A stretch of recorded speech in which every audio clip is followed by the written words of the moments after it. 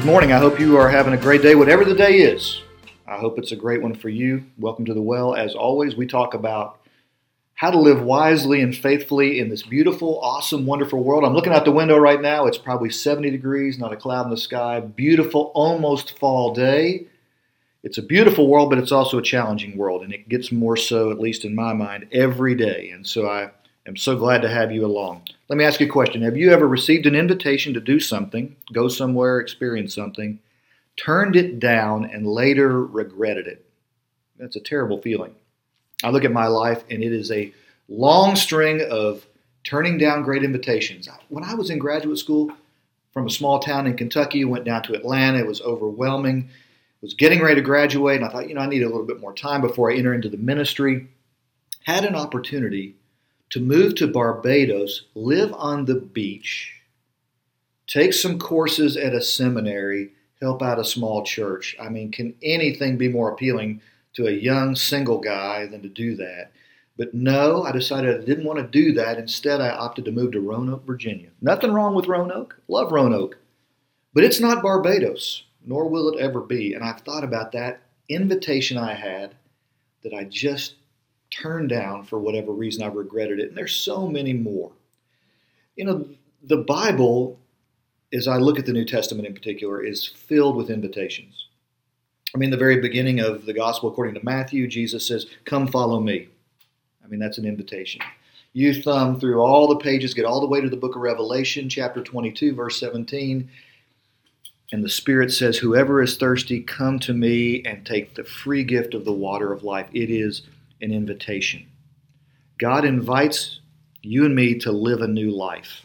And I want to think about that invitation and also think about how it is that we're trying to find that new life in all the wrong places. So there are two stories that are back to back in the gospel according to John. The first is about a guy named Nicodemus. He's a Pharisee. He's devout. He's very religious. He's a member of the ruling council, which is like the Supreme Court. Nicodemus is the religious guy in his community, and yet there's something missing in his life. And he goes to visit Jesus under the cover of darkness just to learn about who this Jesus is.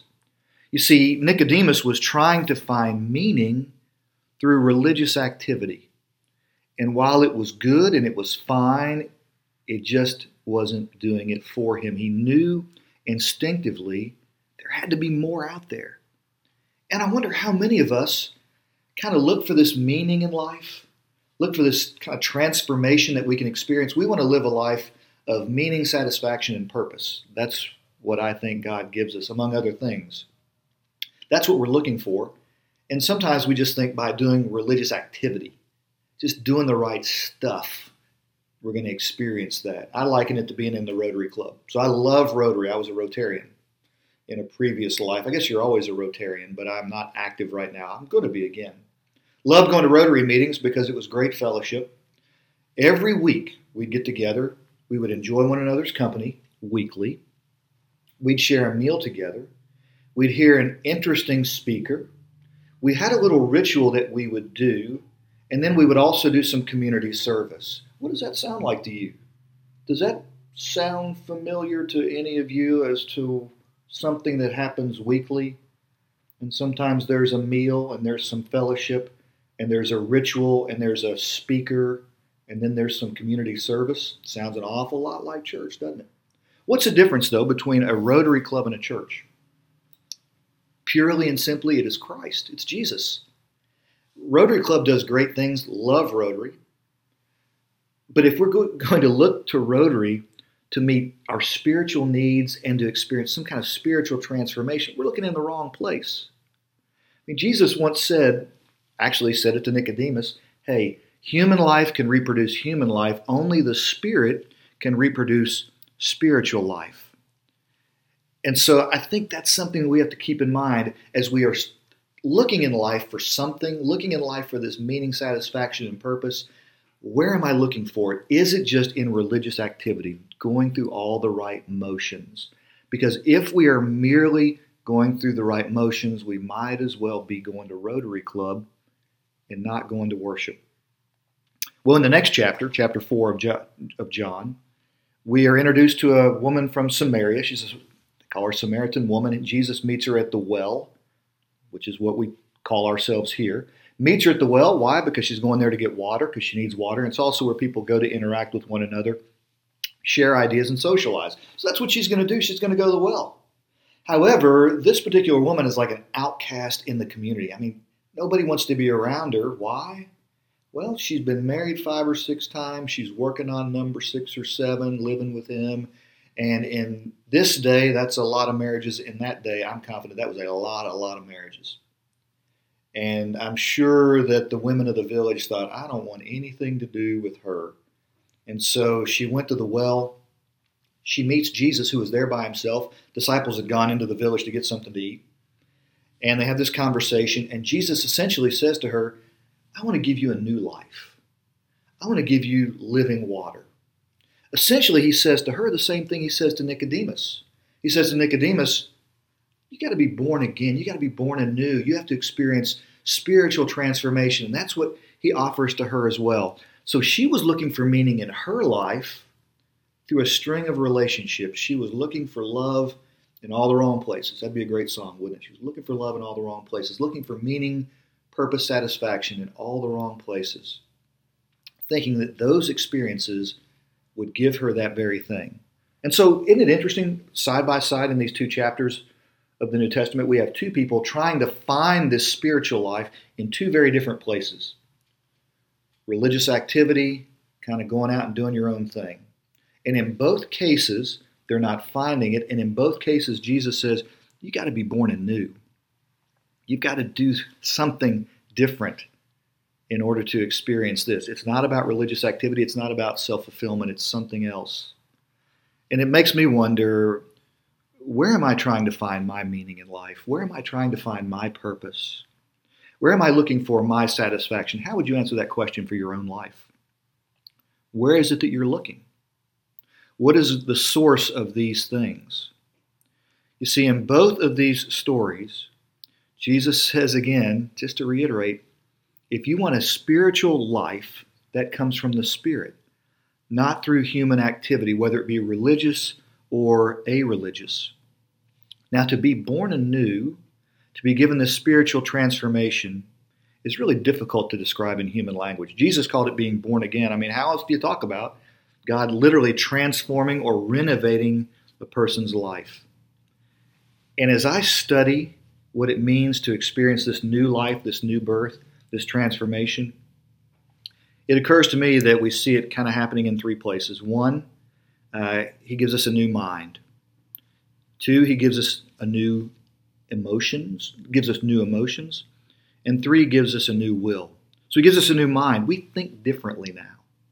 Because we've had this spiritual renewal, rebirth, transformation, whatever you want to call it, we begin to see life and people as God sees life and people. And we also have different emotions. We're no longer controlled by selfishness, by destructive patterns and destructive emotions. No, God has freed us from all that. And also God has given us a new will. You and I no longer want what we used to want. We now want to participate in God's kingdom work. We want to do what God is doing. So I was at a meeting, and this is a rant. Excuse me, I'm going to do it anyway. It was a meeting not long ago. Church leaders, church people, and talking about how churches really need to be revitalized and renewed. And churches do. I mean, worship attendance is down nationwide. And fewer people are walking through the door on Sunday mornings of many, many churches. And every year, 8,000 to 10,000 churches are closing their doors for good. And so it's a scary time for church leaders, pastors and church members alike. There's this great conversation, how are we going to renew the church? How are we going to revitalize the church? And basically what I began to hear, though, was church leaders saying, if our churches will become involved in this issue, this political issue, this social issue, then our churches will experience renewal and vitality. That's a human response to a spiritual issue. Only the Spirit, again, what Jesus said, only the Spirit can give birth to life in the Spirit. And so what I saw was we were looking for this in all the wrong places, thinking, okay, We're going to get involved in this political issue. That's going to make it work. We're going to get involved in this social issue. That's going to make it work. It's like saying to Rotary, if I just go to Rotary every week, I'm going to have an active spiritual life. It just doesn't work that way. We have to be born anew. That's what God wants to do. He wants to transform us. But again, not by being just very, very religious, and not just by going out and doing our own thing. God wants to transform us by giving us life in the Spirit. That's what reproduces it. And so what does it look like? What does it look like when you and I have this moment where our mind and our emotions and our will are transformed? First of all, what we see is we become people of great devotion. I mean, Nicodemus became a devoted follower of Jesus. He was there at the cross. And think about all that he had to give up for that in order to gain that new life, the status and the comfort. But those things were no match to the spiritual life that God had given him. And so what about in your life? What does devotion look like for you? What is God saying? You might have to kind of give this up or turn away from this in order to experience the fullness of this life. The other result that we see from the woman at the well, so devotion is kind of the result. The response from the woman at the well would make a great mission statement. Essentially, after she had this encounter with Jesus, she goes back into the village. And she says to the people, you're not going to believe this guy I met. You got to come and see him. You've got to meet him. This could be the Messiah. Now remember, she's someone who's basically a social outcast, and yet she issues that great invitation. God has invited us, but here's what I believe. God calls us to invite other people too. I mean, have you ever been to a great restaurant? Maybe it's a new restaurant. Let's say it's a new restaurant. Very few people have been there yet. You go there and have an awesome meal. What do you do with that information? My hunch is you do what I do. I tell as many people as I can, you got to go try this place. It is fantastic. The food is wonderful. But do we, if we are followers of Jesus, have the same enthusiasm for worship and for our relationship with Him? I mean, going out to eat at a great restaurant is really pretty trivial in comparison to our spiritual life. And I know that for a lot of us, this notion of responding to this new life by being an inviting person and saying, hey, you gotta come down to worship, or you've got to, you should read this Bible. You should read this story. Let me tell you what I've experienced. It can seem awkward because we think, well, I'm not perfect. I don't know all the answers. Well, this woman at the well, was she perfect? Did she know all the answers? No. What did she do? She just said, hey, come and see. Because here's what I believe. If you and I say we're not qualified to do this, we're not qualified to invite someone, we're not qualified to share what we have experienced in Christ with someone, we really feel that doesn't matter. Because God does not call the qualified, God qualifies the called. God qualifies you and me when He calls us. And so we simply have to make room for the people in our world, room for the people in our life. We make room in our lives to talk with them about our relationship with God. We make room to talk with them about what we've experienced. We make room for them next to us where we sit on Sunday morning so that they can sit right there with us. We make room for them at the lunch table if we invite them to lunch after the service. Part of life in the Spirit is that we have this new sense of devotion to God, but we also have this new purpose to invite others to enjoy what we've enjoyed.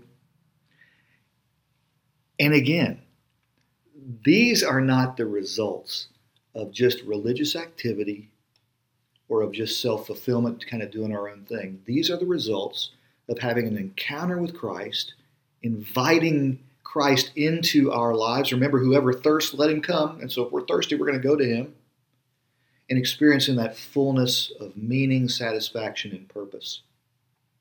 And so a takeaway for today, hopefully there are a couple of them. The takeaway is, one, to ask yourself, what am I looking for? And where am I looking for it? And another takeaway is to ask, what does it look like for me to now have this new mind and these new emotions and this new will? What does it look like for me to be a fully devoted follower and just enjoy that incredible life that both Nicodemus and the woman at the well experienced? And who are the people around me who need to hear about this? And how can I invite them, understanding that God has indeed qualified you because He has called you? All right, we're done for the day. I hope you have a terrific week, as always. We say goodbye listening to the Wallflowers. I know it's an old song, but it's a good song. Have a great week. Bye.